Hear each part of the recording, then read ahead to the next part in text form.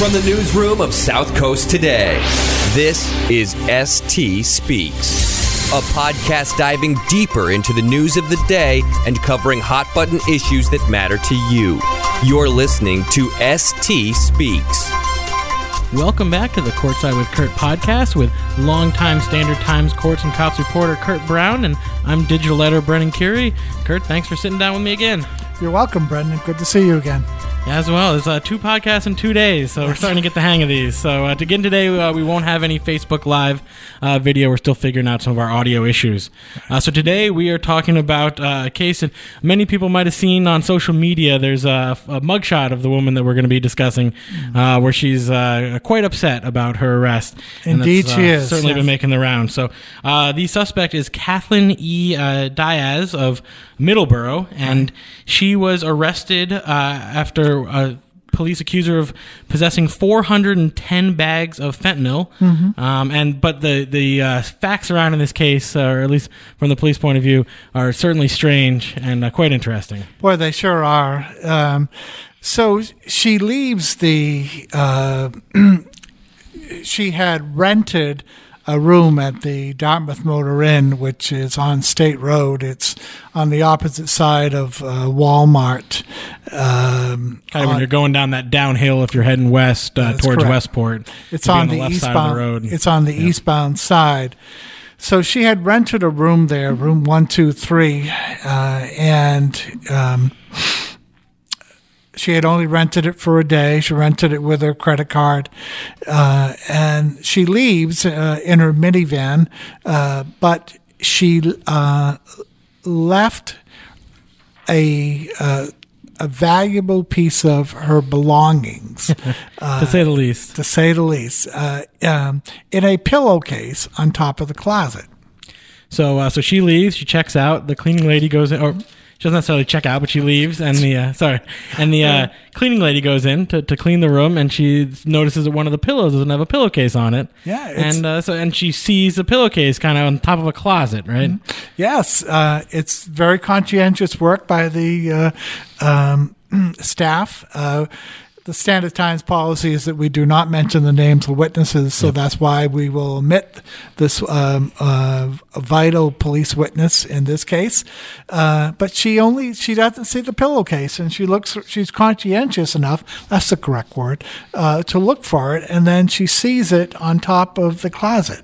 So she pulls it down, and to her surprise, there's a black bag inside of it. That is correct. She doesn't open the bag, but she brings it to her manager in the office, and kind of coincidentally at the same time, she's bringing this black bag that she doesn't know what's in it up to the front office. They're getting a phone call. That is correct. Now, the manager is smart enough to, even though the cleaning staff did not realize what it was, the owner, the manager and the owner is smart enough to realize that it is quite possibly drugs.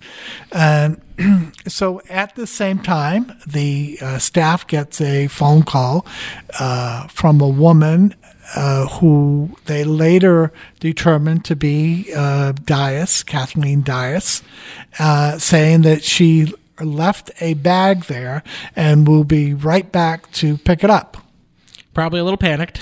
So now the call goes out. Dartmouth police are headed over to the scene. That's right. One officer ends up he's driving down Crossroads. That would be the road that it's kind of the back way to go over to Walmart if you're getting off of 195. It kind of goes by Cardoza's Liquor and the UPS, and it's coming down towards Walmart. And he ends up at that intersection behind a van. The court docs don't say exactly where he is. Okay, that's the road that they're on, at least. That's the road that she is on. The management calls the Dartmouth police, says that they believe that they have found some drugs. Dartmouth dispatcher dispatches 2 marked cruisers to the Dartmouth Motor Inn. A undercover Dartmouth police officer hears it, does not want to scare the property owner away, and he tells them to stand down, and he will go looking for her. And that's when he runs into this van. That's when he runs on the van. Yeah, Not actually runs into the van, but spots the van Yes. operating, as it was put, erratically, blowing his horn, trying to get by cars. squeezing between cars, and if everybody, that's a popular intersection there, crossroad, heading. I guess it would be northbound to no. It'd be southbound. It'd be southbound. That's correct. Southbound. So Walmart would be on your right. Correct, heading toward UMass Dartmouth. Yep. That's so she's trying to squeeze her minivan by vehicles, and she's honking the horn, and she's trying to get around them. The impression in the police report is that she is acting very frantic. She finally gets on State Road, heading west to the Dartmouth Motor Inn, and she accelerates her car. And then she turns quite quickly into the parking lot, probably crossing a couple lanes of traffic there, and into the parking lot, and hops out, and according to the police report, runs up to the office, I believe, and grabs a bag. And as soon as she grabs a bag, The police officers that had been there, that had kind of, made their presence not known, suddenly make themselves known. The officer followed her down State Road, followed her into the parking lot, followed her into the office, and was present when, as she's walking out with the bag. So that's about as red-handed as they get. Yeah, at this point, it takes a sad turn, and she starts crying, and I know a lot of people are have said on Facebook that they don't have a lot of sympathy for her, but she starts crying, and she says, "This is not my stuff," but she doesn't identify who. Oh, she said something a little stranger than that. She says that she only uses cocaine. Yeah, so this fentanyl wouldn't be hers because she correct. only uses cocaine. That's right. I'm not sure quite what her logic was on that one, but She's taken back to the and then the cleaning staff identifies her as the woman that called them and said, I left the package there. I'm coming right back to pick it up. yeah, they were able to recognize her voice. That's correct. So now she has been charged with I lost my spot, with trafficking fentanyl. It's a very serious offense. But she was released on $2,500 bail. That's correct. Which to us laymen who don't spend a lot of time at the courthouse does seem a little low. I mean, in your experience, is that kind of where cases like this normally wind up, or is this? Well, it's the misnomer about bail is that high bail, that you can just set high bail. The purpose of bail is to assure a person's appearance at their next for the next court date. So somebody had to either put up $2,500 cash, or they had to put up property worth $25,000. It's 10 times the amount of bail if you're doing property, right? Yeah. Now, and also, I mean, if you think about it too, if no one was being let out on bail, which a lot of times you see these comments on Facebook, why are they letting anybody out? Why aren't they, then everyone else is paying for them the whole time that they're awaiting trial. And sometimes these things can take a while. And, That's it ends up on the other hand, it can be a savings, to the taxpayer if this is somebody the judge feels is going to show up. That's been the big question, I guess. And we are all presumed innocent. It's true. That's true.